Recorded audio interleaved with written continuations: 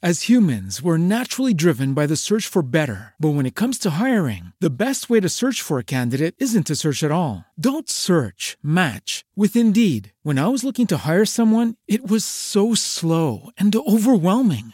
I wish I had used Indeed. If you need to hire, you need Indeed. Indeed is your matching and hiring platform with over 350 million global monthly visitors, according to Indeed data, and a matching engine that helps you find quality candidates fast. Ditch the busy work. Use Indeed for scheduling, screening, and messaging so you can connect with candidates faster. And Indeed doesn't just help you hire faster. 93% of employers agree Indeed delivers the highest quality matches compared to other job sites, according to a recent Indeed survey. And listeners of this show will get a $75 sponsored job credit to get your jobs more visibility at Indeed.com/podcast. That's Indeed.com/podcast. Terms and conditions apply.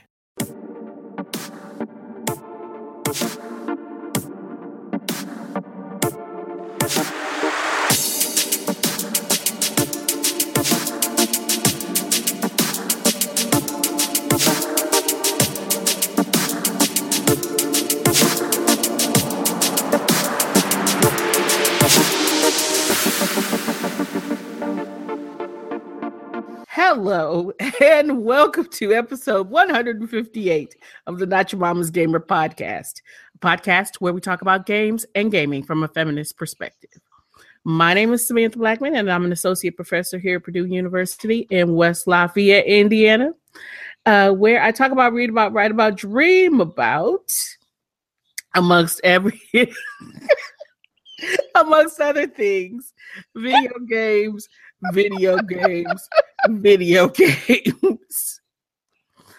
I am joined tonight by two of our Not Your Mama's Gamer co-hosts. Just messed all your stuff up.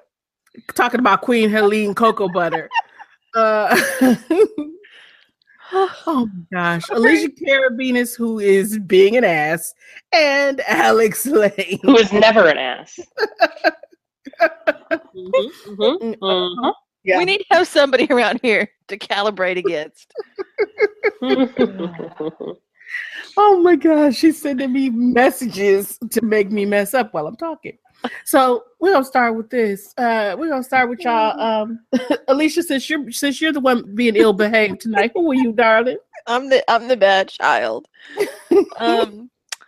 I am Alicia Carabinas. I am a PhD student, now post prelims, at Purdue University, studying, guess what? Video games. Out in rhetoric and composition. Video games.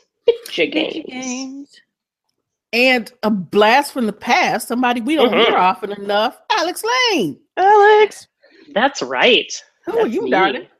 I'm Alex Lane, professor at Metro State. Very soon to be going up for tenure. December 13th is my tenure meeting. Nice. Tenure and promotion. So, booyah. Oh, yeah. I study video game stuff.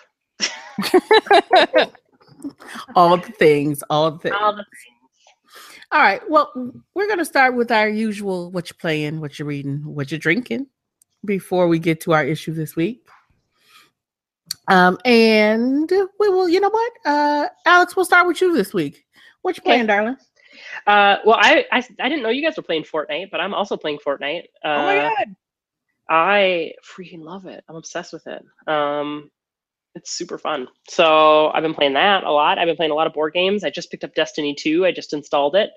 I haven't had a chance to open it yet because I've been out all day, but I will be playing that tonight. I've heard so many good things about it, and I'm like, I don't know if I can give them money again, you guys. I feel so burned. Oh, really? Well, you won't feel burned on this one. I've heard I've heard really good things too. I wish I could have played it before the podcast, but I had to read a bunch of really, really good articles, so I was busy. But yeah, so that I'll be playing soon. Playing lots of board games. I've tried a couple new mobile games, trying to get out of a rut I'm in. But you know, summer's more outdoor games for me than bitchy games. So that's about it. So what are you playing Fortnite on? PlayStation. Wrong platform. Well, I'm doing it because my buddies in Canada, and I just got back from a trip to Canada, they they play on PlayStation. They each have one, and so we were playing Neverwinter together, but decided to try this Fortnite thing out, and I love it. Okay, I can forgive you because there's friends involved, but otherwise, we're very disappointed in your life choices, Alex. Yeah. I feel like it's not the first, last, or only time that's going to happen. So I gotta ask you a question. Hats. I gotta ask you a question because we're playing Fortnite. Have you tried the Survive the Storm yet? No, that's where they attack your base. No, well, you talk about the new survival mode, yes? Yes. I haven't played it in a couple weeks. I haven't gone. Okay, so the new survival mode dropped last week. I think it was last week. The new survival mode. I haven't played it yet then. Yeah, so there's a new survival mode that's a 3, 7, or 14 day. And once you start, you can't stop, right? And each day is, they say, 18 minutes. Yeah. It's not. It feels much longer than that. And that shit is intense. Have you played it yet, Alicia? We played it together, which is why I'm asking. Oh, did we play it together? Yes, that's why I'm asking, because let me remind you, you probably blocked it out. This is when we played with the person who decided that everything in a high-level game needed to be built from wood that could be easily destroyed. Right. The ninja character, we kept cussing out the entire time. Can I just tell you that I heard the two of us say words that we made up on the spot. That shit is brutal. Yeah, and once you start, you can't stop. So you got to play through 3 days. Then you can move to 7 days if you want, and you can move to 14 days. So and each day is 18 minutes, huh? So the longest, the 14-day Survive the Storm takes 4 hours. Takes 4.5 hours plus. Yeah. Jesus. It's like raiding. It's like raiding in WoW again. Yep. But the problem is, not tonight. I'm gonna play Destiny, but. Well, when you get back to it, I'm going to tell you, you need to definitely play with your friends, because playing with randoms, my husband had a game that was even worse than ours, Sam. That's not possible. It was okay. One person was just AFK the whole time and just stood. They started the second night without building walls around the generator. Of course, does that make sense? So yeah, it was worse. that was worse. Wooden walls, no walls. Yeah, that's worse. Yeah. Yikes. So it's a mess. Like, if you're playing with friends and you're approaching it like a raid, it seems like it would be awesome. Yeah. But playing with randos is never the way to play that. It's never to play the survival mode. I wanted to throw myself all the way off a building. Well, now I'm sad. I didn't know you guys were playing it too. Dang it. Yeah, and then once you start putting that amount of time in, you don't want to just drop out. You're like, no, I already got all this time in. Mm-hmm. Yeah. So what platform are you playing Destiny on? You're gonna say PlayStation, aren't you? No, I have another friend who is an Xboxer, and he plays Destiny obsessively, so I got it on Xbox. Gotcha. Okay. Yep. So you'll see me on there tonight. All right. Alicia, what about you? What you playing, darling? Fortnite and Overwatch. Now that I spent so much time earning my Grillmaster 76 skin that I have to get in my Grillmaster time. I didn't even really play Soldier 76 before I got the skin, but it is the greatest skin that's ever been released in any game. So I was gonna say I was thinking about that. I was like, why is she so obsessed with this? I have never seen you play Soldier 76. It's so funny. His gun is. It even says it's it's a assault rifle now. And when he slams down his little soda can, and he's like, "Everybody, get over here and drink up." It's just so I don't know. It just cracks me up. So I love it. I love it. I'm glad you got it. Grillmaster forever. I had to buy it. I got every other skin. I opened every damn other skin. I opened 6 other legendary skins. I had to earn the 3,000 coins to get it. Blizzard hates me. They wanted to give you just because they heard you saying that's the one you wanted. I played my face off for the whole 2 or 3 weeks or whatever of the summer games. It was awful. Nice. I mean, oh.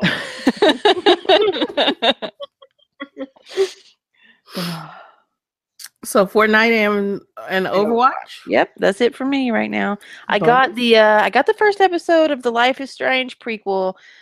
Gonna play it this weekend, but I just feel real weird about it. I know a lot of people do. I understand that. That with the voice actors and all that madness. I don't mind that. It's just a story which I already know the end. It's weird. Yeah, the end of Shakespeare stories, but people still read them. That's true. But I feel like you read those for the language and the wordplay. And as excited as the team seems to be about developing this game, I'm gonna guess that it may not be there in terms of the writing. It's no Shakespeare. We'll see. Maybe it is. Okay. I'm hoping it's good. I bought the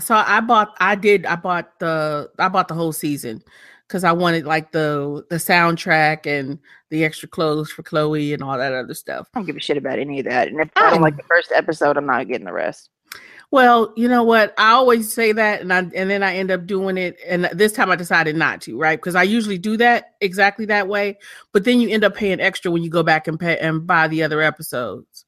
Because it always tends to be it costs a little bit more. So I just forget it. I'm just going to buy the whole thing. If I hate it, I'll just bitch about it. So I did. I bought that. This is the difference between tenure money and grad school money. Shut up, man. That is true, though. Yeah. It really is. It really is. Where I'm like, oh, yeah, coffee shop? I can totally do that as opposed to, oh, fuck, coffee shop. Okay. I got to look for some change and... Yeah, that is a big difference. I think I got some quarters under the mat in my car. Mm-hmm. That's fine. I don't need to eat tomorrow, and my kids' shoes aren't that bad. You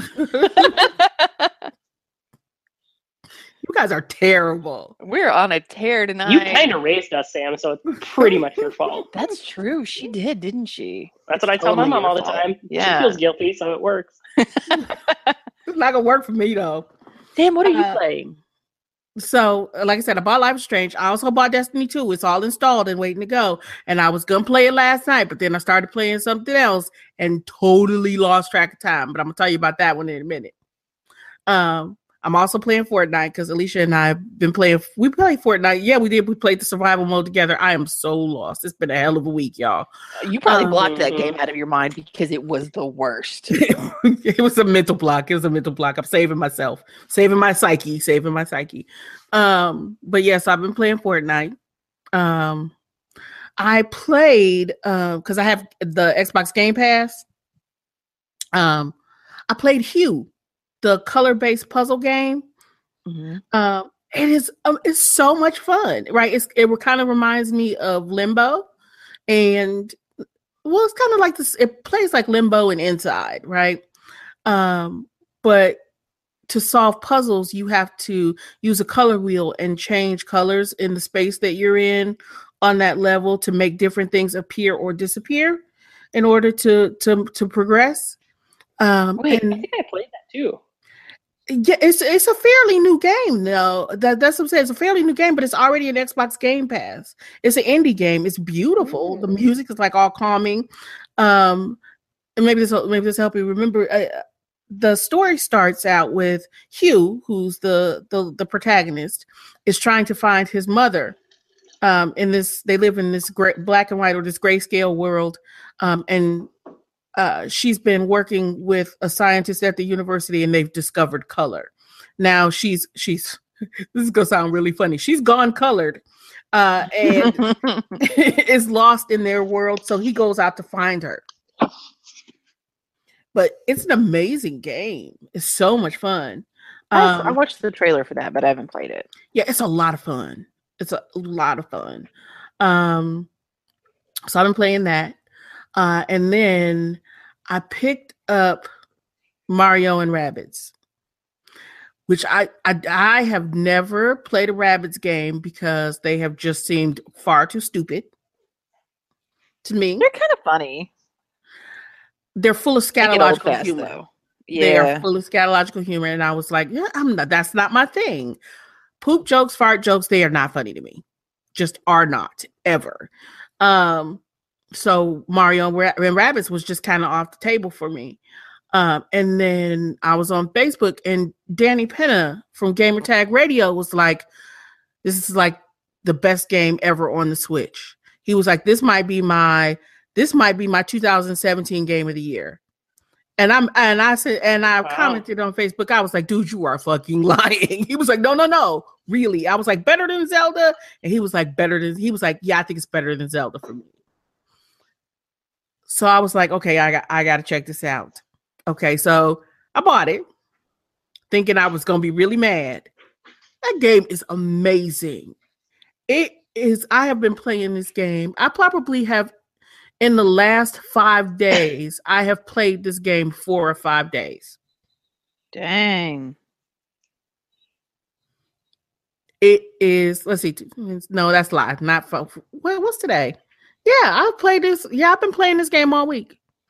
Today's Thursday. I played it. Yeah. It is like, the best way to describe it is like, so you got to understand it's an Ubisoft property and not a Nintendo property. So one, Mario has a gun. Ooh. Yeah. It is like, if you like XCOM at all, you will absolutely love this game. It's like XCOM for kids. It's like XCOM for kids. This game is amazing.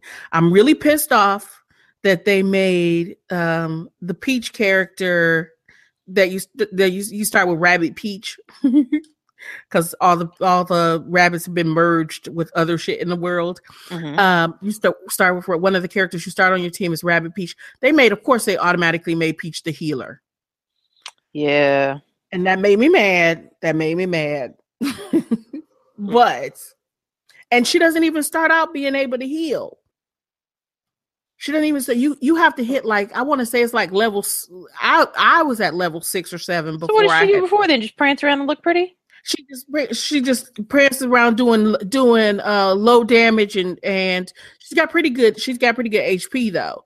But she just prances around doing low damage, and you just use, and she becomes, well, at that point she's just like this. She's a character that you really use. You use her, right, to do things like jump further, because she can't really do much damage and she can't heal yet. But she has a force field, right? Or so she can constantly kind of protect herself, but she can't heal anybody else or protect anybody else. So I spent the first 5-6 levels of World 1 just using her to get closer to enemies, because she couldn't really do shit else except for, do 20 points of damage here and there. And I was really pissed about that. You're right? Not selling this game well. Well, I'm being like, real. Yeah, best game ever, right? I'm being real. Oh, a game that objectifies women, sign me up. I mean, but they were gonna do that to Peach anyway after that whole, Super Princess Peach game bullshit. But so I just unlocked healing for her, and it's much more helpful. But I'm still mad that she has to be the healer. And Luigi is always just garbage, in terms of. Oh, poor Luigi. And I feel bad for Luigi. They always make him garbage, right? He always comes in. He's got like 100 points less HP than everybody else. He can do pretty good damage, but I mean, shit, 3 hits and his ass is out. So. But it's more useful now that Peach can heal, because I just make sure that those two are always in pretty close proximity to each other. So whenever her healing hits cooldown, I just use it again if he's not dead already, to bring his HP back up. So, But other than making Peach the healer and poor Luigi as always being garbage, but you can always switch out to other characters, because you open up more characters as the game progresses. So you don't really have to use them. You just have to start with them. It's a solid fucking game. Much more than I expected. Your fave's gonna be problematic sometimes, Alicia. Your fave's gonna be problematic sometimes. There's always other games to play that are also going to be problematic. Yeah, but I might like them more. Yeah, well, see that, but it depends. Like, I really liked XCOM, so this one works for me. And that's what I've been streaming all week. So my deep, dirty, dark secret is that Chainsaw Lollipop. No, I don't really like Mario games. It's not a Mario game. No, I mean, but the characters are there. I don't like them. Okay, so you don't like the characters. I'm over it. Yeah, I mean, okay. Because when you say Mario games, I think Mario platformers. Right. I just don't. I'm not invested in those characters at all. Like, if they all died in that game, I'd be like, well. And then I'd probably that's the thing, though. I don't care about the characters at all. Because that's not what it is for me. It's not the characters in this game at all. It is the gameplay. Okay. And the gameplay is what's rock solid in this game. Why not just play XCOM? Because I've already played XCOM a lot. You do you. And then the other game that I've been playing is the thing that made me forget to play Destiny last night, and that is Conan Exiles. I started playing Conan Exiles. It's an alpha, so let me just say this: it's in game preview on Xbox One, right? But so it's a survival game, and it is so much fun, right? So you play an exile, right? You've been dropped into the desert. They're like, "Fuck you, survive," because you've done all these horrible things, right? You're a criminal. So you have to go around. And Alicia, I know you over there poo-pooing it in your head already because you hate everything. No, man, I love the Conan movies. I ain't even gonna lie. Okay, then you know what? Conan Exiles is going to be your shit, man. Can you steal and collect a bunch of stuff? You can kill motherfuckers and steal their stuff. Oh shit! You can kill people and steal their stuff. You run around and you collect resources. It's got base building.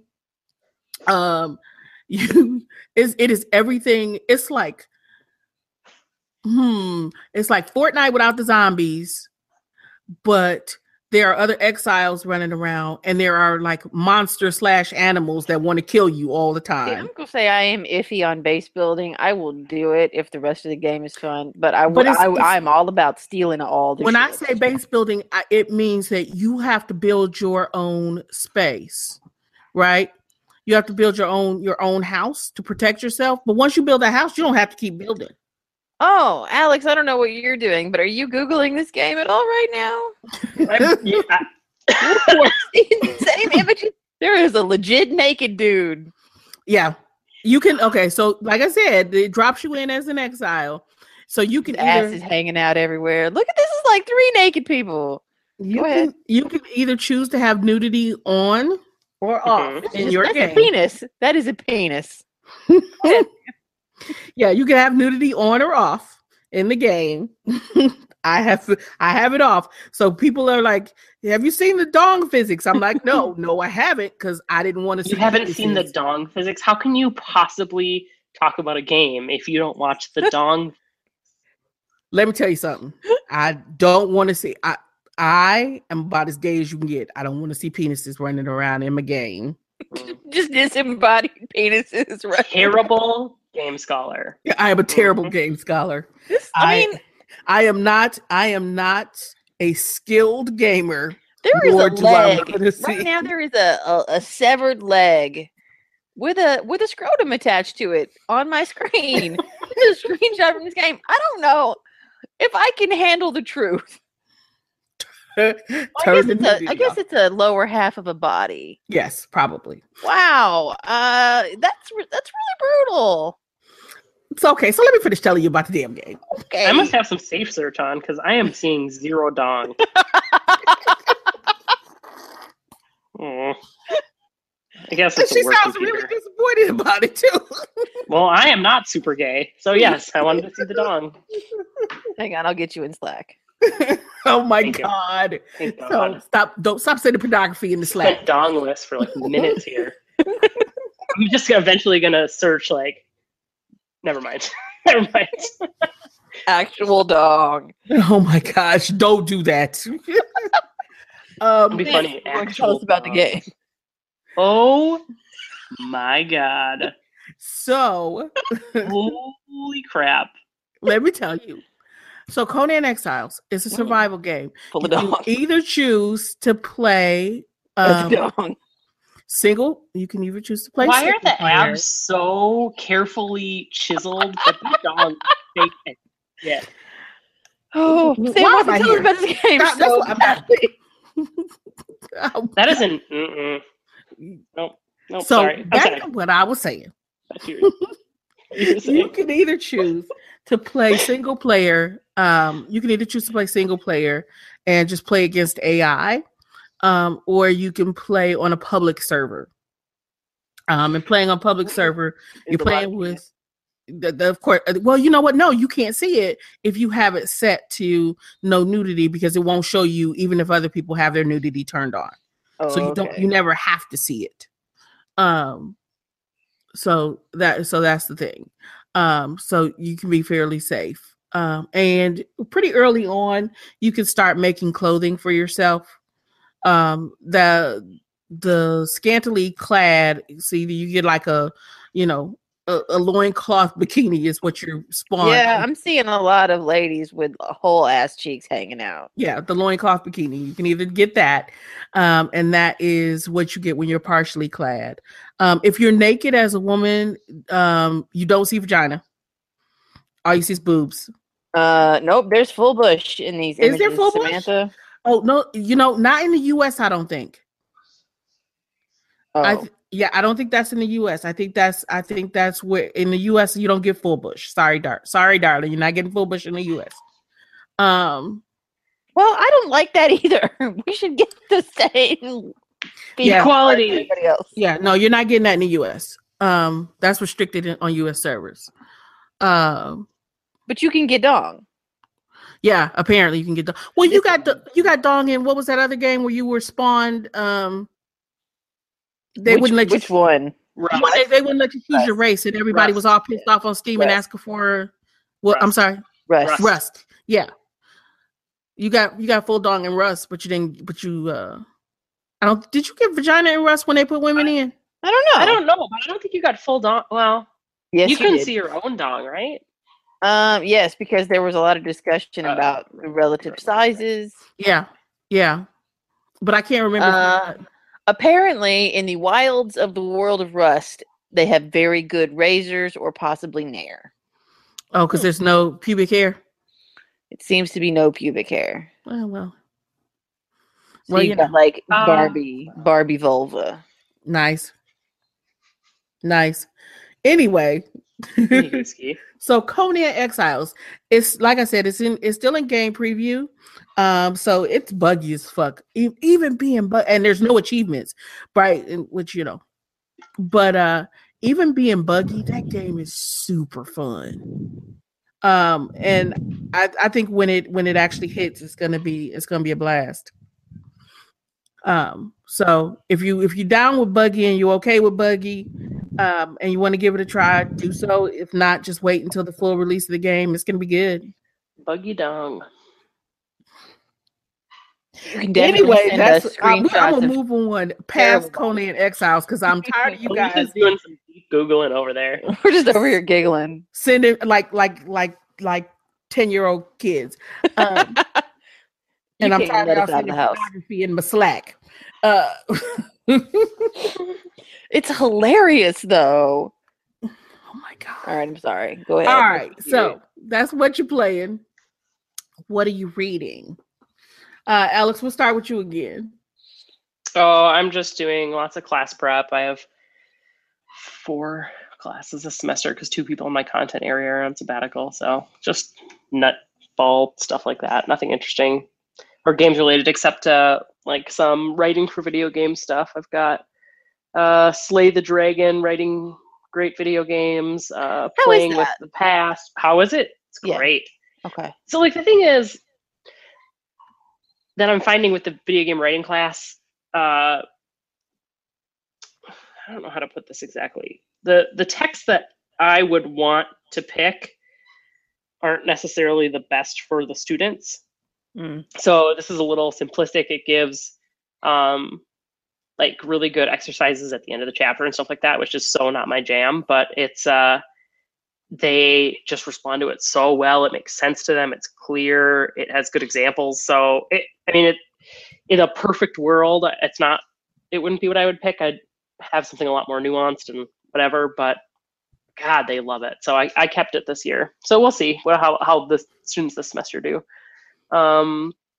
Playing with the Past, which is a video game history book, professional techniques for writing video games, and then a game called Video Game Storytelling. Those are the only like video game ones. And then the new Games and Culture journal edition. Yes, we have been reading that. Yeah, indeed. Yeah. So no spoilers, but that's all. Okay. Alicia, what about you, darling? What you reading? Well, I'm gonna dovetail on what Alex was saying there. The reason why I asked about the game text is I was looking at that because there's a real lack of good texts on talking about video game writing. I think possibly because we have a real lack of texts of game scripts. Like we don't have access to it. I tried last year and the year before, to contact studios, but there's such a maze of NDAs or the way that they've just got notes laying around. It's just not really possible.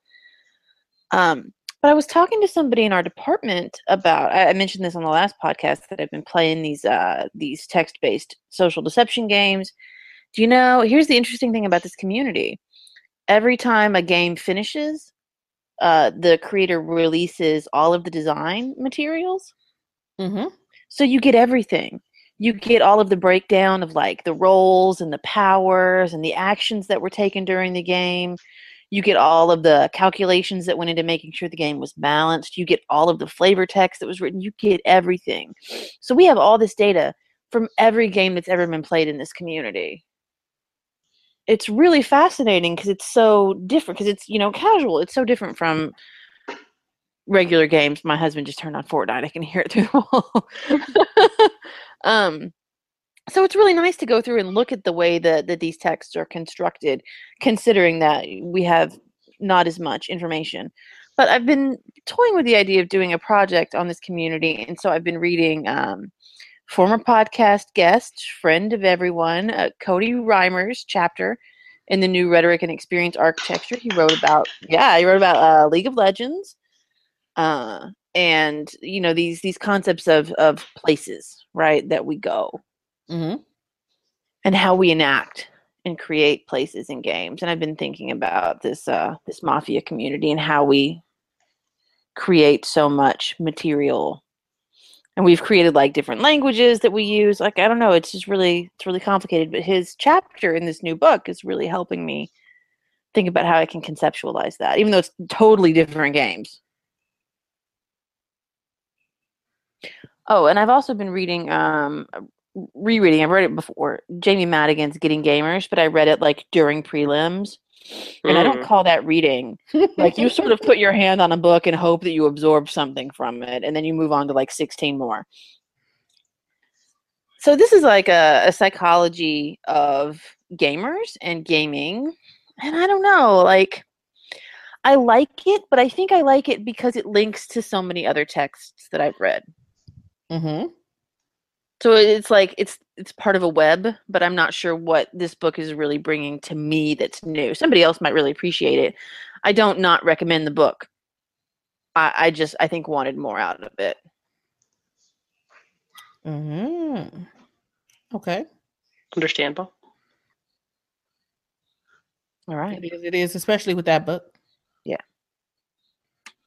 All right. Well, I guess it's my turn. I've been reading a lot of stuff for class. Because I'm teaching the games and world building class again this semester. But I'm not really going to talk about that. And I've been reading, also reading the latest issue of Games and Culture. Yes. Wow. Go figure. It's an coincidence. We've all been reading the latest issue of Games and Culture. Yeah. Almost like we have a theme. It's almost like we have a theme. Oh, you know what else I've been reading? That's a lie. I have been reading something else. It's something that I've been trying to read. Not trying because there's something wrong with it, but trying because I've been trying to read it in bed. And by the time I fall into bed lately, I am so blasted tired that I just kind of fall asleep. Is Holston Whitehead's The Underground Railroad. Mm-hmm. I started reading that book and I'm still reading it. I haven't finished it yet, but that book, have you read that, Alicia? I haven't, but I've read some of his other work, and I really like his writing. Yeah, it's amazing. It's pretty amazing.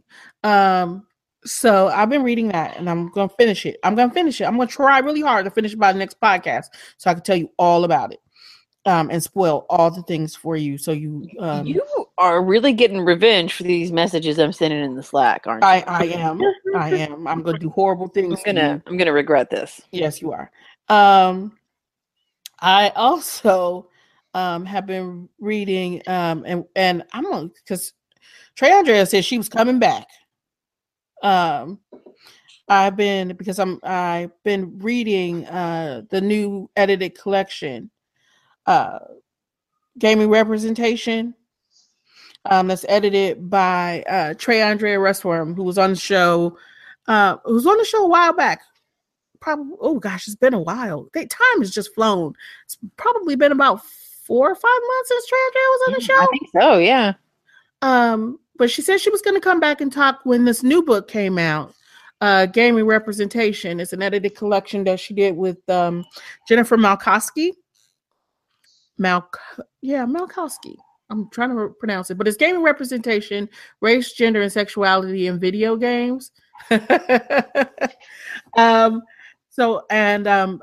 rereading it and rereading some of the chapters because I'm also using it in my games and world building class. Because you know what? Diversity and representation of people is important in fucking world building. I'm sorry. Yes, it really is. It's not just about environments and all that other stuff people want to think it's about. So we're going to talk about that shit whether they want to or not. Culture is destroying game studies. Okay?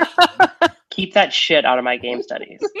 Keep that shit out of my game studies. So we need to study things like world building and mechanics and visuals and storytelling, which have nothing. And certainly just don't bring in any culture. gender, or anything, or sexuality, or race. God, not that. No, not that. None of that.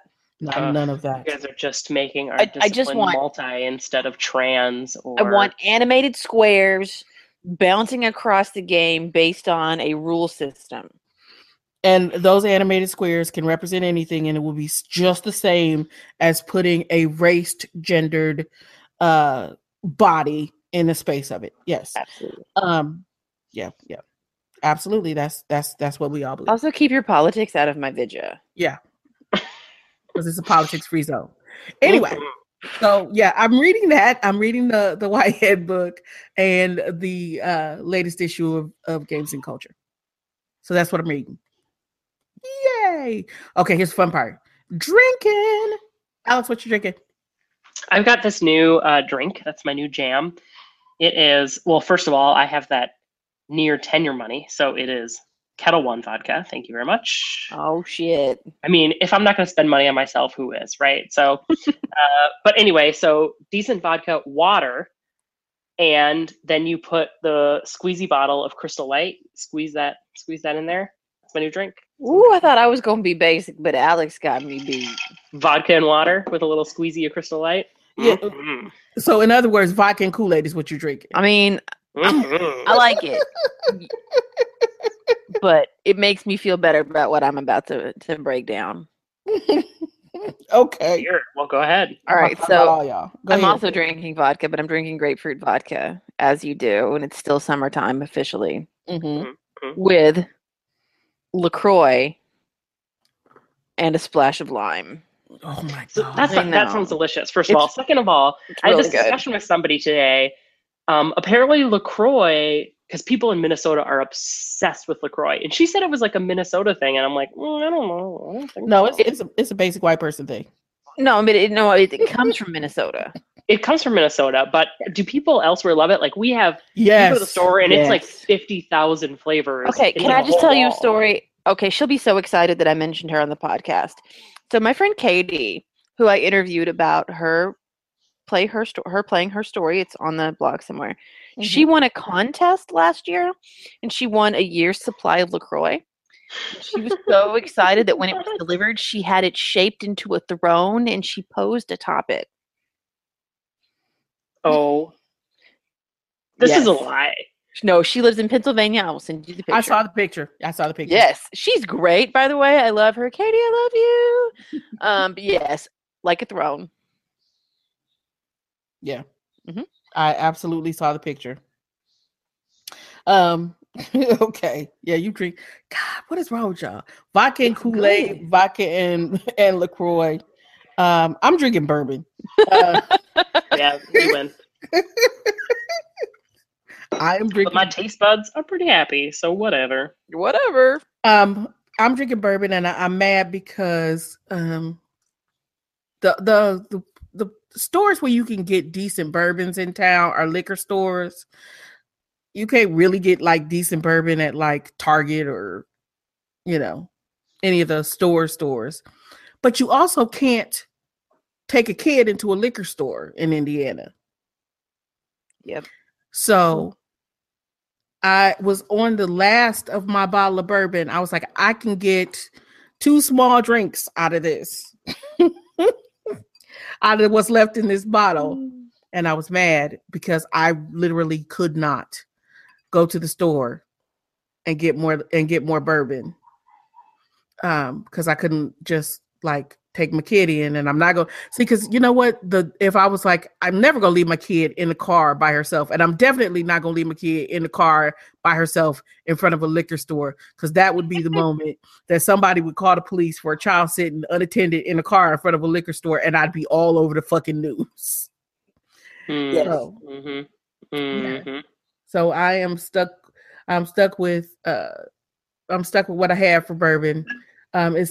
It is the last of a bottle of Old Bardstown is what it is. And it was absolutely delicious. Good for you. Yeah. So I'm going to have to find more bourbon. It's not quite bourbon weather for me yet. It's always bourbon It's always weather. bourbon weather. Yeah. It's always bourbon weather. I had some incredible Manhattans when I was up in Toronto last weekend. Oh my God. Some serious mythology happening in that town. I will enjoy a good Manhattan. Mm-hmm. I don't know that I've ever had a Manhattan. Oh, Well, you should change that. Well, Yes, you know you what? should. No, we had bourbon drinks last time we were at Digby's, you and I. Yes, we did. Because we were celebrating. Yes, we were. So we had some good, we have, but I don't generally like to mix my bourbon with a lot of stuff. But that's the whole point of a Manhattan. It's extremely bourbon forward. Yeah. Like it's mostly bourbon, and there's just like couple of little pops in there to really wake up your taste buds. I like a Manhattan, and I like an old fashioned. If I mix anything with my bourbon, it's going to be like a splash of sour mix. I prefer a bit of ginger than sour for that. I really do. Do you? I do. See, I don't think I use ginger ale, or ginger ale or ginger beer enough in drinks, because I never have it in the house, because I try not to have soda in the house for the most part. Mm-hmm. And I never have regular soda in the house. It's always diet if I do have any. So I don't like mixing diet soda with alcohol. It tastes funny. And that's probably why. But then but I also at the same time, I don't want to start drinking like ginger ale with alcohol, because then I'll just start drinking a bunch of regular soda, because I'm not that I'm drinking alcohol all the time. That sounded horrible. Never mind. I'm going to shut up. That's the reason I'm here today. It's just because we care about you. If I'm at an intervention, you have a fucking problem. My God. Listen, it's gotten that bad. I know. Like, oh my God, you're right. I never thought I had a problem, but if Alex is here saying it, I must have a problem. But that's the reason I haven't tried that bourbon pineapple juice and ginger ale drink yet. That you were drinking, Alicia. That shit is good. That sounds delicious. You know, I heard this recipe for. Do you guys drink gin? I hate sometimes. gin. I would drink gin with the fire of 1,000 suns. Well, I love gin, so I heard this recipe for a gin and tonic today that apparently like blows your mind. So I'm gonna get some gin this weekend. So you gotta have a good gin, right? And you do a tonic, but it has to have that quinine in it, right? And then you steep a mint tea bag in it for like a minute or two, or like a minute, to get like the mint taste in there, and then put in a slice of cucumber. Oh, I see. You just ruined it for me with the cucumber. Yeah, to me, cucumber's so overpowering. It can be. Yeah, I don't like cucumber either, but you had me. But it's good. It's still, I don't know. I mean, but apparently it is like the best drink. So a friend of mine traveled to like 12 different countries all over the world over her sabbatical, and she said that was the best drink that she had. It was in Helsinki. Ooh. Yeah, so she had drinks, food, everything, everywhere, and that was her favorite drink. All right. Yep. That's interesting. Yeah, if it wasn't gin, I wonder what it would taste like. Well, I guess it's probably the juniper in the gin that mixes with the mint and the cucumber, so it wouldn't taste the same with anything else. Yeah, it tastes like chewing on pine leaves. No matter, sure does. See, and that's why I can't drink it. Everybody's like, "Well, if you get a really good gin," no, I've had really good gin. Everybody swears that shit is still. It's one of those things. If you don't like gin, you don't like gin. Yeah, it's just unpalatable to me. I mean, there's shit that I drink that I'm sure is just. That's fine. You don't have to like everything. No, I don't have to like all the alcohol. And gin is one of those things that even if ain't nothing else to drink, I won't drink it. I mean, you're practically abandoning your kid in the parking lot of liquor stores already. So maybe we don't need to introduce a new drink to you. Damn. Yeah. I mean, call it like it is, Alex Lane. That's what they say. Right. You know, there was a McDonald's next door, but it didn't have a play place because I was like, damn, if it was a play place, I could drop her off and pretend she was somebody else's kid and run over to the liquor store. Like my kid would let me leave her anywhere. She'd be like, nope. I was supposed to be the bad kid. Alex done passed me by. That's because I got that tenure money right in my sights. And money corrupts people, you know? Get that money. Mm-hmm. All right. Anyway, you heathens. I'm going to look up all the salaries of all the untenured or the newly tenured male professors, and I'm not going to take one dime less than what they take. Fuck yes. Yeah. That's what I did when I got this job, and that's what I'm going to be doing. I'm gonna send you more pictures of Conan Exile's dong to spur you on. That'll give me some boost of confidence. You can just go in there and be like, tiny dongs. See this? Give me more money. Mm-hmm. Oh, my drink's empty. Ruh-roh. Oh my God. Anyway, so now that we've had the what you playing, what you're reading, what you're drinking, we get to our issue of the week. And our issue of the week is an issue. It is. It is. I'm going to walk out of the room and pour myself a drink, but I can still hear you guys, so I'll be here. Okay. So all three of us. This was Alicia's idea, so I'm gonna let Alicia tell you what she made. Thanks a lot, Alicia. You're welcome. I'm here to help. Alicia. So, the new issue of the academic journal Games and Culture just came out, the September issue, September 2017. And the theme for this issue was reflecting and evaluating game studies. So I thought, what a great topic. We can read these articles, we can read the introduction, and we can discuss this on the podcast because you know what we do? Game studies. Look at that. We have like an in. But also because one of the things that we do is critique game studies, which can be positive and can be critical. So I wanted to see what was happening in these articles and how game studies was being reflected as a field at this particular historical moment. Mm. And so that's what we're here to do tonight. There are 5 So we all rolled in on fluffy clouds and rainbows, and it was just amazing. It rained gold pieces. It was freaking great. There were 5 articles. All of them were written by men. Mm-hmm. Except for one that deigned to allow a woman as third author. Thank you, Games and Culture. And I think that was the point at which I started messaging everybody, maybe we should read this issue. So I'm a pretty dedicated reader of Games and Culture. I like Games and Culture. It's one of my favorite journals. But this issue is a time. Yeah. It was that's a way to put it. It was a time. Yep. It was a time. So yes, as Alicia said, there are 5 issues. Hold on. I'm gonna pull this up, right? Go away. I got all these screens open on my computer. So the 5 articles, right?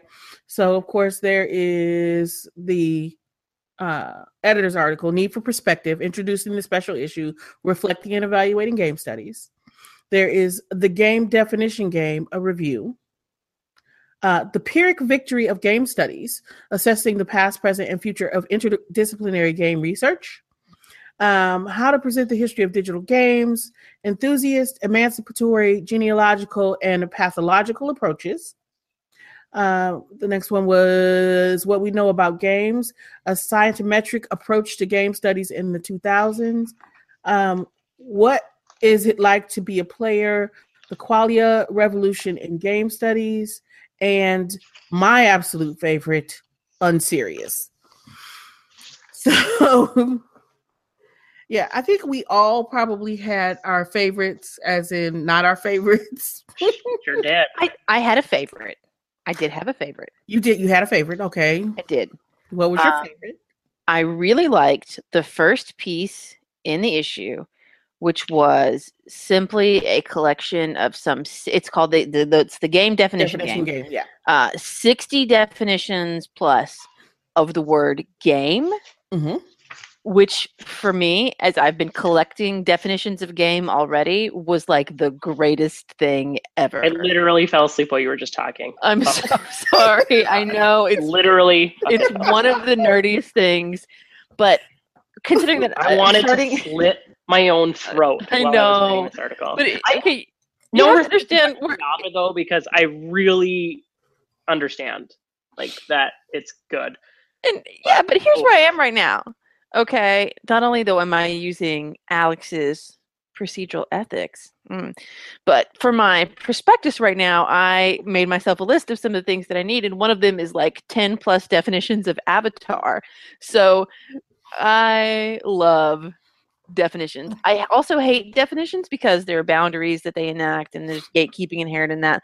Yep. Having like this dictionary of just the word game was to me the greatest thing. Like, oh.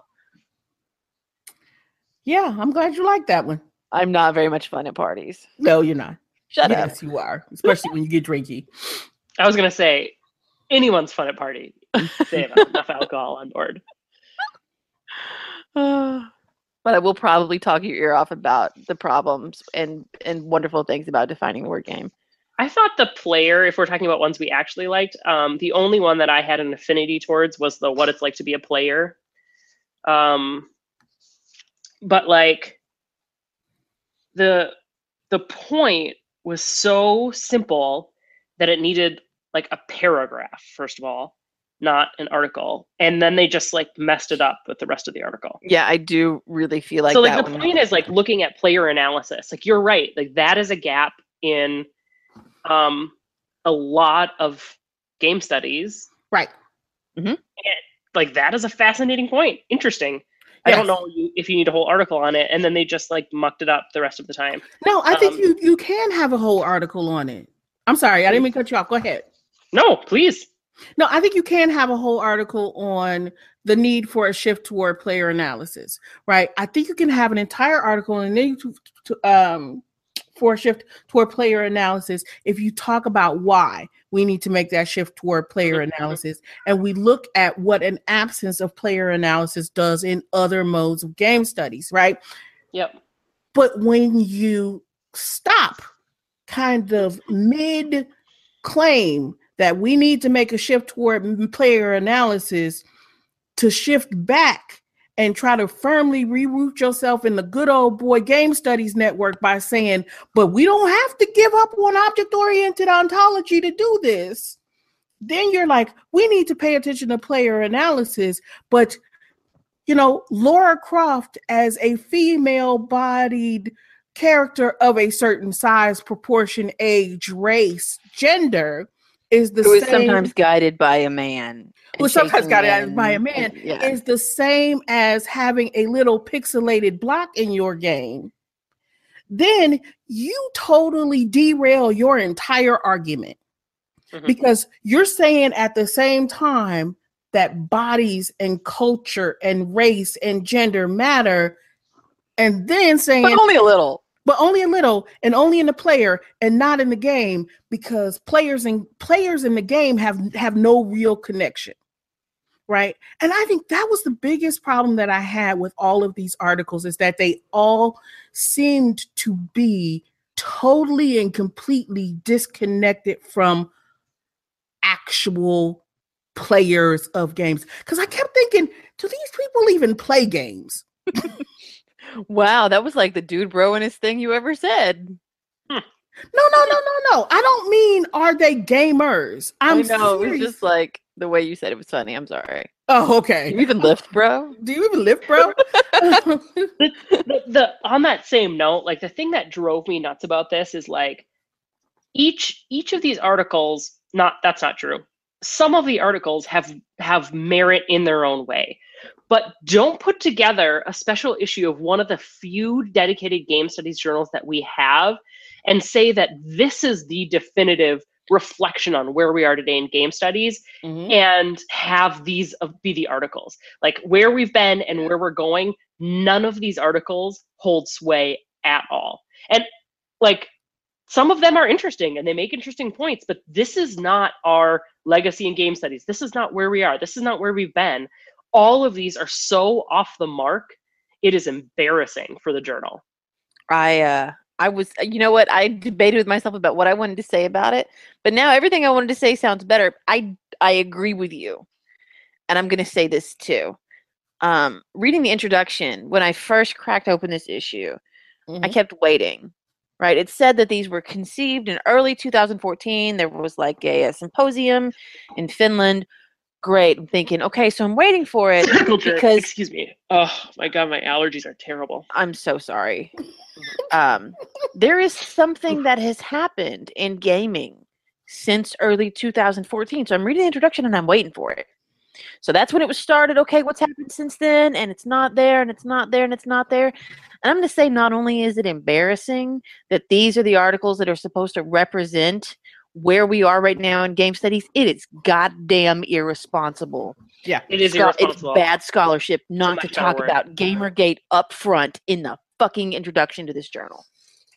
Yeah, irresponsible and unethical, or it's a much better way to phrase it, because this is a flagship journal, supposedly. And about one of the games articles and culture. Literally complaining that we don't have enough people publishing in flagship journals. They're off publishing in their own little areas. Well, maybe it's because our journals are publishing irresponsible scholarship, and they're like, I'm stepping back. Because if this is the crap we're publishing about what our field is and what it does, then I'm going to publish in Red Arc journals too, instead of these journals, because it is awful.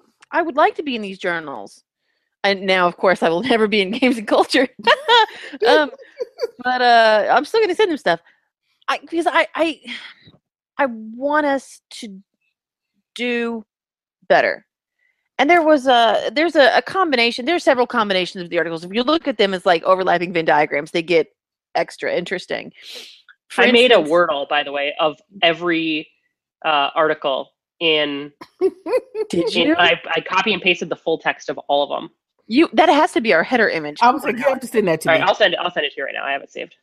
So, okay, the final article in the issue is Unserious by Bart That's Simon. The one that made me want to set my computer on fire. I hate highlighted. That one didn't irritate me nearly as much as another one, but you go. I hate highlighted that one a bit. But this is what I thought was funny. Okay, so, and not like funny, but like funny.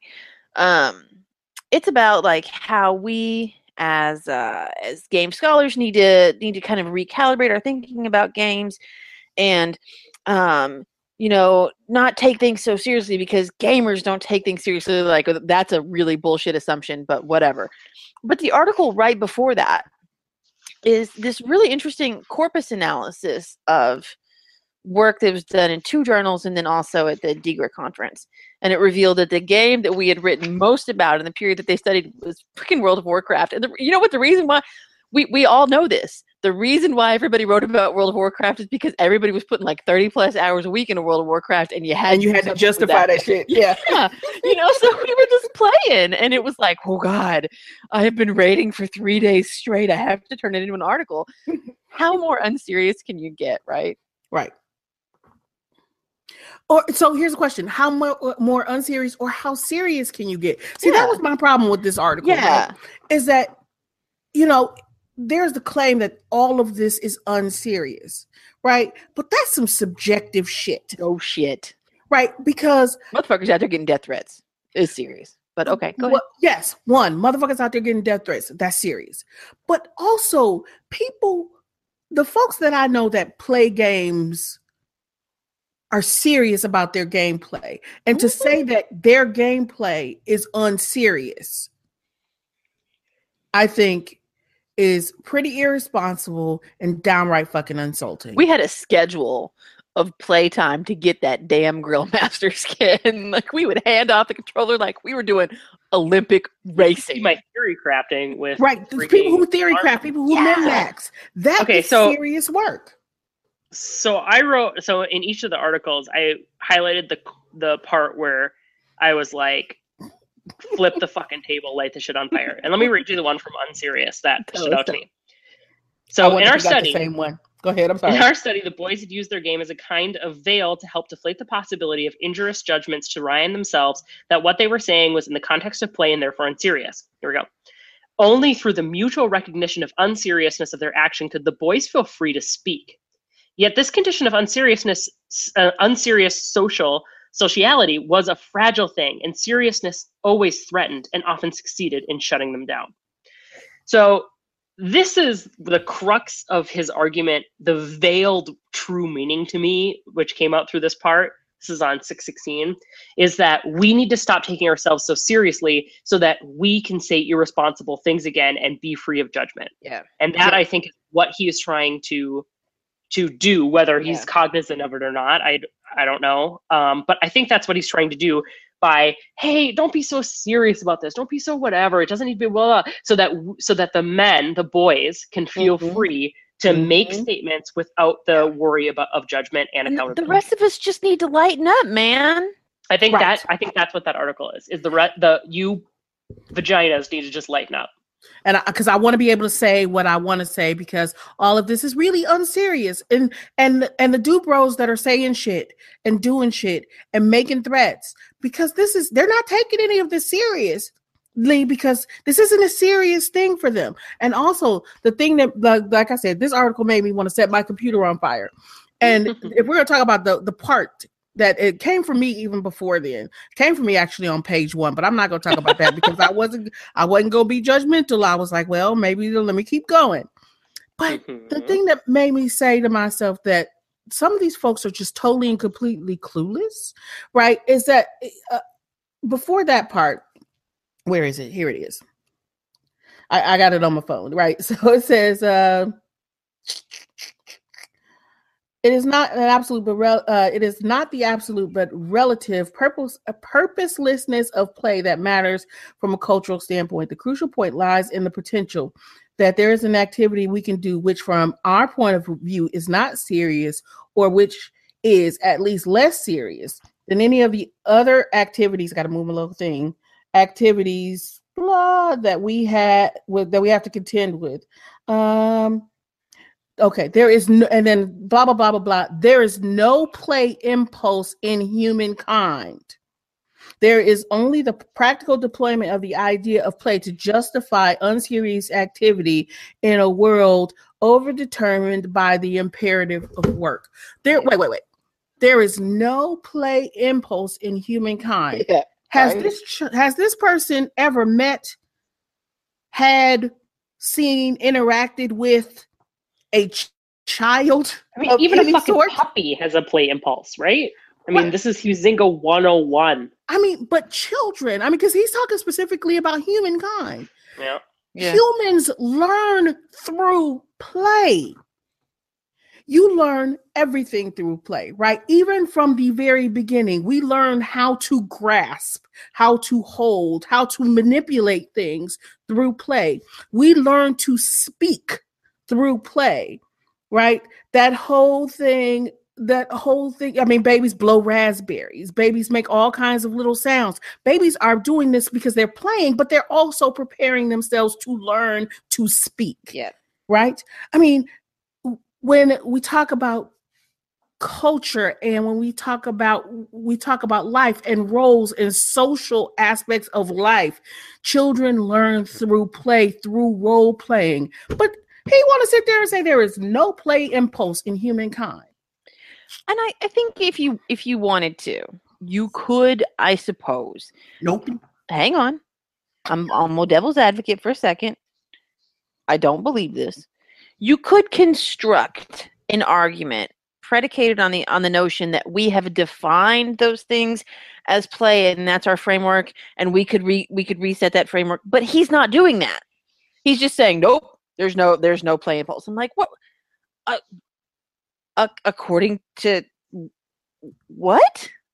Yeah, like, but where are you getting this? Like, why is this your notion, and why is this a centerpiece of your article, and where the fuck does it come from? Because if we're talking about reflecting and evaluating game studies, that's not the heart of game studies. Yep. Nope. That should make me want to set shit on fire. Nope. Nope. On the first page of this one is where I said, Yeah, that's what I said. That's an abstract. Okay, so I told you I was the same way. I actually put a note on the very first page. It too was in the abstract. It was starting with the idea that most players take their games much less seriously than game scholars. I got up from my desk and I said, I got to take a break. Yep, that was the exact same part. And I was like, that is bullshit. I think most game players take their games much more seriously than game scholars do, because these are folks who are playing for their enjoyment. They are playing for their socialization. They are playing for all of these other reasons that folks like this are not playing for. They're not playing for those reasons. They're playing to play it as a social artifact or a cultural artifact, and not playing. And because it's not academic, it's not serious. Yeah, that's bullshit. That is bullshit. I found that shit insulting, because you know what? Yes, I'm a game studies scholar, but you know what? I have been playing games for 40 years. I am a fucking gamer too. And I am insulted by that bullshit. And I'm insulted from my friends who play games. I'm mad. And I was going to say, if I had set my computer on fire, then Alicia, you would have owed me a computer, because that shit was your fault for making me read this. Thanks for ruining the last 2 days of my life. I'm sorry. I think it's important that we engage these articles. Yes, absolutely. Well, can we move on to my favorite one to hate? Yes, please. Pyrrhic Victory of Game Studies. Did you guys read that one? Or did you peruse it? Yes, yes. I did them all. This is one of the worst articles I've ever read in my life. I was like sitting at a coffee shop with my friend, and I kept just throwing it down and getting up and walking away. It is disgusting and embarrassing. Basically, the argument is people who do cultural studies in games have ruined game studies because it's no longer interdisciplinary. It is multidisciplinary, which is far, far worse.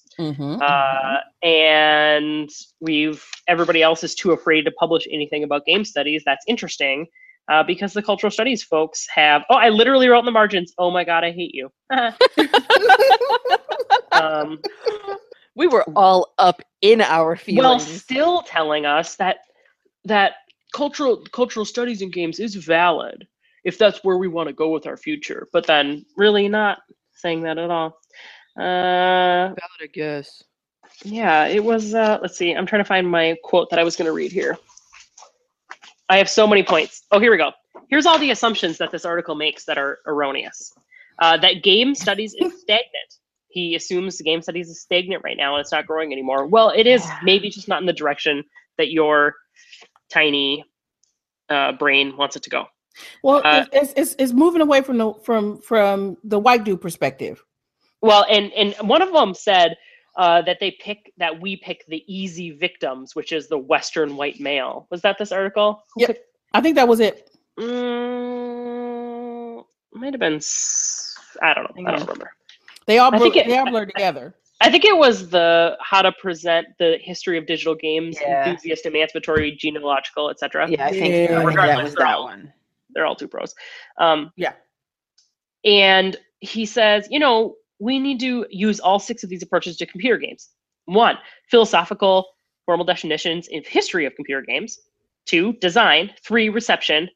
4, aesthetics. 5, cultural. And 6, social. Okay, all of those are cultural. Like, what do you think design is if it's not culturally bound and culturally biased and cultural programming? It is ridiculous. That is ridiculous. Programming has nothing to do with humans. Don't forget that. So programming, like computer science, just naturally happens to make huge-breasted ladies in tiny outfits. Has nothing. It's totally natural, Alex. Also, it's natural. Okay, so anyway, that's number 1. Number 2, so 1, game studies is stagnant. Number 2, culture is not a part of those things. Okay. 3, publishing in our own journals. Okay, so he keeps saying people from different disciplines aren't publishing in our own journals, and this is the big problem. And it's because game studies has been taken over by cultural theorists. That is, first of all, ridiculous. Second of all, maybe it's that people are looking at our shitty ass journals and being like, I can do better. Like I've tried to publish in game studies before and they've been like, this belongs in a feminism journal, is what they said to me. So maybe like that's convenient that we're founding one. Game studies lately, they're not exactly the freaking bastion of publishing cultural pieces. Anyway, and the 4th one is that success. That game studies will meet success, his definition of success, when it mimics HCI or communication studies. Also, last time I checked, communication studies isn't exactly thriving. So I don't know if that's the thing that we should be trying to reach. So anyway, inflammatory, embarrassing, just ridiculous. I hope I never meet this person, but I don't think I'm ever going to go to Finland, so I think I should be fine. I was a little... let's just go ahead and say salty over the use of clash of rhetorics in this. I was like, listen, sir, I may yet only be a PhD student, but if you're going to talk about how we're encroaching in your space, stay the fuck out of mine. Yeah. I don't know. I got salty. It's interesting because like I said, this is a special issue, right? The editors have apparently all gotten like-minded folks together to tell our shared history. Right. Well, they're right and we're wrong. Yeah. Okay. Sorry. They're right and we're wrong. Five people.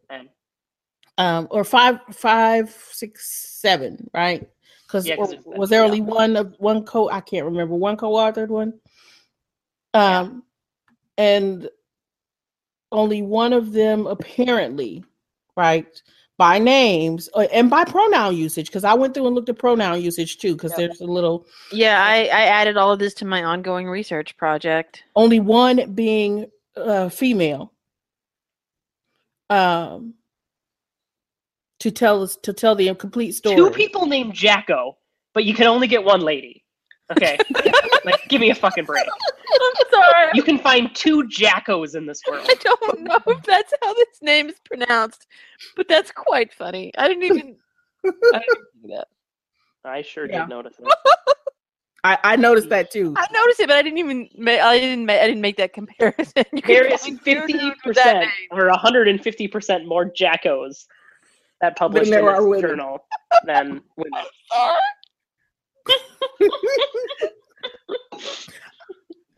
Horrible. Ooh, I've had a lot of vodka at this point in the podcast, you guys. Because I noticed it too. Because I was like, "Wait, how did Jacko get 2 articles in this?" And then I was like, "No, those are 2 different Jackos." I would like to apologize to all of the Jackos of the world because we are probably butchering the shit out of your name. But the point still stands that y'all are up in this way more than we are. I don't think it would be fair if we did a special issue of games and culture, which should speak for all people who do games and culture, where I wrote an article, you wrote an article, Sam wrote an article. Like, I don't think that, and then we just consisted of the journal and we said, this is the history of game studies, and we did. I don't think that would be entirely fair either. We only found the 4 Black women who write about games and only publish them. And this is our history. No. If they had framed this differently, like, here's a special issue of interesting topics that came out of our male seminar, like, fine. But out of our male seminar. It's not. Wait, is that how the word seminar came about? Oh, that is how the word semen came about. No. It was very seminal, that seminar. Seminal indeed. Oh, sorry, Sam. No, it's I know we're awful to dogs, semen, just everything Sam hates. Sam is like the radical feminist. I wasn't apologizing for my use of the word seminal because that is accurate, but I was apologizing that I cut her off. Oh. Well, I'm just gonna keep on cutting her off. She can sit for a second. She got that tenure money. I think that is such a good point. Like, these people are not representative of the whole. Yes. And I feel like insulted that this is games and culture. If this was game studies, I'd be like, okay, that's as to be expected. Classic game studies article. Sure, it's game studies. But this is games and culture. And they're literally saying, like, we can't do cultural studies. Cultural studies ruins everything. I'm like, what are you doing with your life? Right. And even the fact that, all of the articles came from Finland, the UK, and Canada. And one from France. One of the authors is from France. There was one from Canada? Bart Simons at Concordia. Yeah. I am really disappointed in you. And I think that was interesting, right? It was like, so there's no North American perspective. I'm sorry, U.S. perspective, right? Because Canadians like to say they're North American, and they are. But there's no. I know I'm horrible. Bear. Wow. There's also irresponsible scholarship. Burn our neighbors to the north. I said they are, but that's like how it was very limited regionally as well, right? And that regional limitation brings about a cultural limitation as well, because we have to admit that our culture is very much tied to where we are geographically, because there is a certain mindset that exists because of what is going on in the world around us. And that makes it even more problematic to say, here's what game studies is and has been historically writ large based on what these folks outside of the U.S., male-bodied for the most part, except for that third author and that one piece, right, have to say. And that's the other thing. Okay, so the Corpus article, the scientometric approach to game studies. Okay, yeah. This is what's interesting. If we look at the issue as a whole, that was the one you didn't hate? That's the one I didn't read. Oh. I didn't get to it. I have a lot of friends who are doing corpus research, so I was into this one. It breaks down by region and by country mostly by region, where the articles in the seminal publications in game studies are coming from. And it's like Europe and the United States are the primary sources. There's plenty of other representation. We've got articles, and they just say Asia, which is like, okay. Right. Australia, New Zealand, Canada, Europe, co-authors from different areas together, United Kingdom, and the United States. But the United States and Europe make up a huge part of. But they also break down by department that the author is in. And that's not reflected in this issue either. No. So it's in the data. In the journal, in the whole issue, but it's not reflected in the author. So again, the work that they published undermined the work that they published. It just blows my mind that nobody made these connections. Right. This is very true. And I'm like, I know I'm a rhetoric scholar, but like, y'all, I am about some data. Like, give me some numbers and I am in heaven. And so I'm sitting here, I'm looking at these numbers, and then I'm looking at, the 2 Jacko problem, and like, the 2 Jacko problem. That's a great. I love it. These guys hate us right now. Like, where is the education angle on this?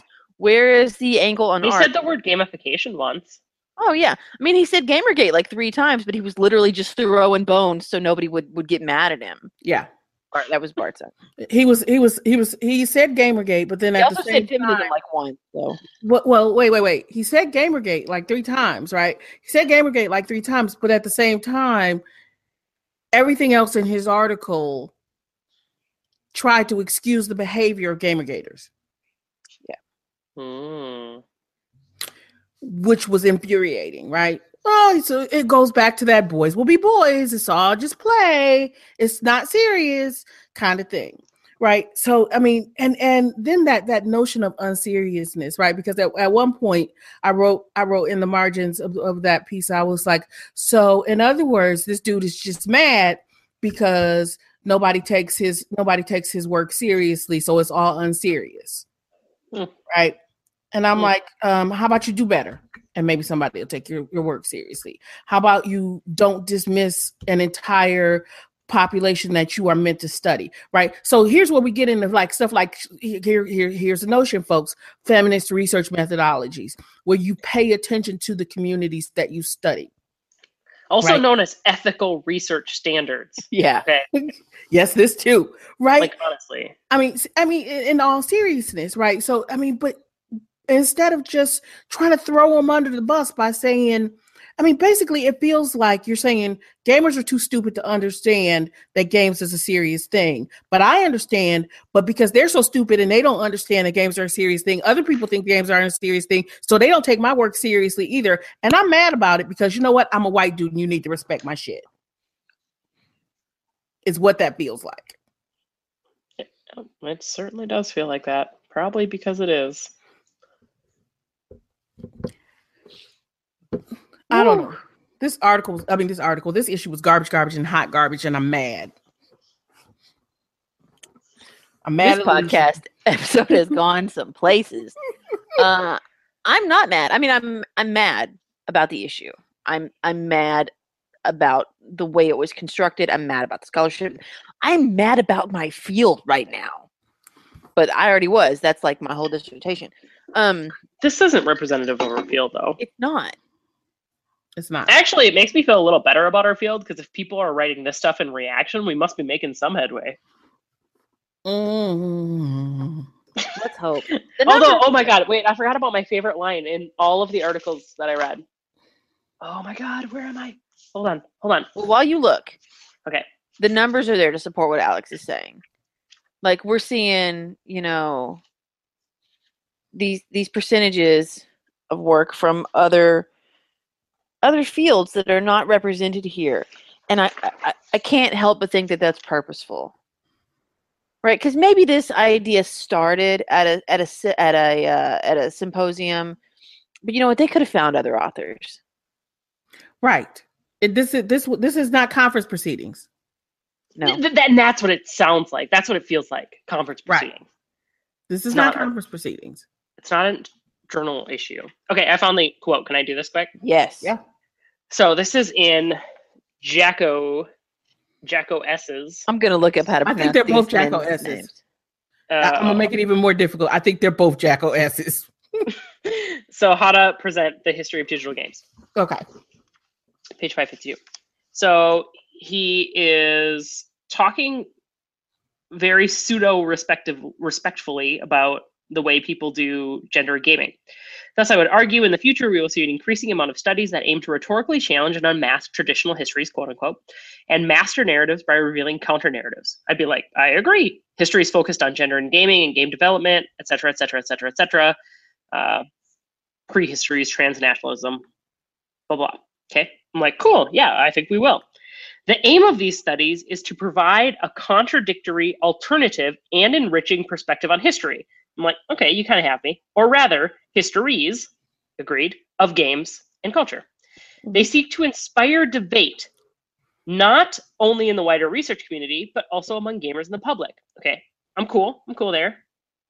Their perspective toward history is not progress-oriented, but is merely ambiguous and almost always contextual, not focusing on much as on the question of the game, but rather on the shell surrounding the layers of the game.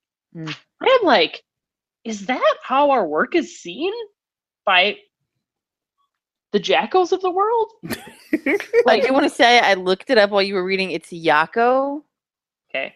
So is that how our work is seen that's by the jackals of the world? Because my God, that we're not seeking progress, but we're merely trying to inspire debate. I can't think of anything that's more antithetical to everything I've worked for in my entire life.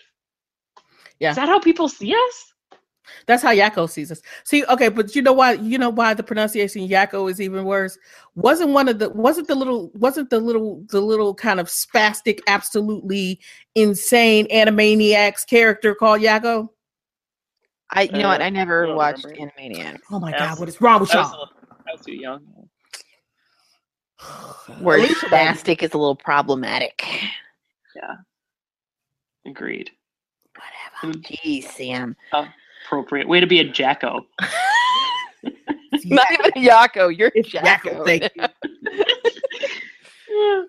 Anywho, that line really made me depressed. Yeah, because I don't.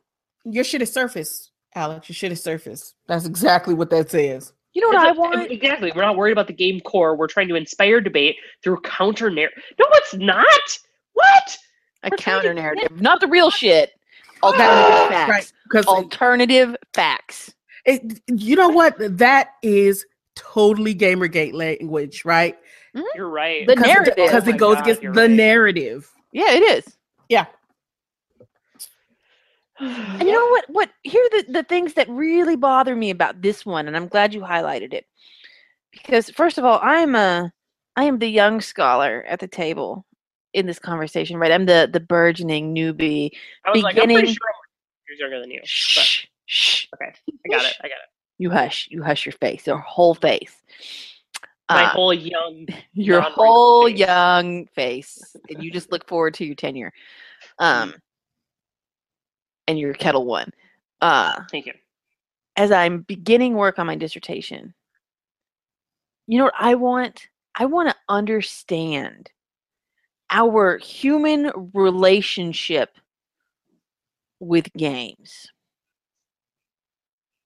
That doesn't feel surface to me. That feels like the centerpiece of how we interact with this artifact. Right? That's what I want. It's not an artifact. You want to understand humans. You don't want to understand white men only who've always interacted with games. So therefore, you're looking at the periphery. You're looking at things that aren't core to games. But Alex, how can they have always interacted with games if there's no play impulse in humans? Yeah, well, right. Mm-hmm. I mean, but that's right. There's no play impulse in humans. But that's the thing is, your work will always be seen as peripheral because you want to understand all humans, and that is bullshit. But Alicia, so I mean, yes, it is bullshit. But let me say this too. Oh shit, I forgot. Oh no, it can't be a cultural artifact if it's just systems and programming. I didn't say cultural artifact. You said cultural artifact. I'm sorry. It can't be I'm saying cultural artifact. I added cultural too, but it can't be an artifact if it's just systems. But there is materiality. No, not necessarily. If it's just code, there's no materiality. You talk to me in a couple of years, and I will tell you what I think. I'm not there yet. But the other thing that bothers me is that this author cites some people that I do like, and I'm just sitting here and like, how can you read this in that way and still think your thoughts? You know, there's other people in. I ain't gonna say who because I ain't calling folk out, but there's other people in these articles. We spent a whole episode calling people out. I haven't been calling people out. We created the 2 Jacko problem. That's not even their name. But the two Jacko Isn't that so accurate though? The two Jacko problem. I love it. but the two Jacko Can you name the problem is- episode that, Sam? The two Jacko we may call We it would the be two Jacko. so mad if somebody mispronounced our name. I know. So the two Yakko problem. The two Yakko problem is not really about those articles in general, but it is about the lack of diversity in the articles themselves. And for me, the biggest thing is the way they're framed. It's framed as the where we are in game studies and where we're going. And if this is where we are and where we're going, I don't know what the fuck I've spent my entire adult life pursuing, because this isn't my story and it shits all over the stuff I care about. That is my biggest problem. Yeah. Yep. Fucking mic drop, motherfuckers. Yeah.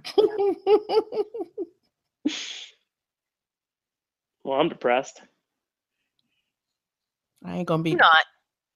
I'm gonna set stuff on fire. I'm not getting depressed. You know what? I'm not depressed because we're here and we are working, and we're gonna do. And on the one hand, I'm like, oh, I hate sometimes to see what I think of as human work relegated to only feminist spaces. Mm-hmm. It needs to be broader. But you know what? At the same time, if we need that space, we're going to make it, and we are making that space. Yeah, you're right. We have to. Apparently, there's no room for us in the history of game studies. Not this. Not in the past, and not games and culture. Oh my god, it just blows my mind. Do better. Do better. Better. And I think that if they gave a crap and they listened to this podcast, then they would want to publish something you wrote, Alicia, because they would be like, that's an interesting opinion. We published this for God knows what reasons, but let's say there were some. So let's publish the other side. I hope so. You know? Because I need to get a job someday. So somebody's got to publish me. Wow, it's late. Yeah. All right. On that note, not the it's late note, because you know it's never late. But on that note, 10 p.m. here in Minnesota. I was gonna say it's earlier in Minnesota than it is everywhere else than where we are. Yes, but Alex is old. AF. So on that note, that's gonna bring us to the end of episode 158 and the end of game studies as these dudes know it. And the beginning of the two Jacko problem. No, it's going to be the beginning of something else. It's going to be beginning of a more inclusive game studies that is not just a bunch of dudes that want to sit back and say it's just boys being boys, and it's all about the systems, and we need to pay attention to the players, but not too much attention. Surface in the shell if you talk about other stuff. Right. That's the end of that shit. We're done with that. We're going to burn that shit with this issue. I'm going to print it out just so I can burn it because I'm not burning my computer. I'm going to print it out and have a bonfire in my backyard. Whoever posts this on Twitter should make sure to tag the games and culture folks. Oh my God. Alex, I need to get a job someday. That's okay. You'll be fine. Target was hiring. Bazing, Bourbon Sam. Wow. Bourbon Sam. Oh, I'm kidding. We can't even let her in the podcast. We're such bad kids. I know. So, like I said, that's going to bring us to the end of episode 158. I mean, so the takeaway for this is, like I said, this is the end of this version, this ahistorical rewriting of the history of game studies. And the beginning, brilliant. Something better, right? Mm-hmm. This is also a reminder for folks out there that are doing writing or programming or, have a story to tell, not just academics, right? We're looking for academics. We're looking for gamers. We're looking for programmers. We're looking for developers. We're looking for anybody who has some kind of text to share. For the new and burgeoning Now Your Mama's Gamer Journal. The call for papers is on the site. I'll put a link in the show notes. Send us your stuff, right? Make your voice heard. So it's not just these dudes, right? So until next time, when we have episode 159, we would like to say thank you for hanging out. Thank you for listening. Thank you for being you and being serious about the work that you do, whether your work is academic or playful. And until then, stay dry, stay safe. And as always, my friends, game on. Game on. Game on.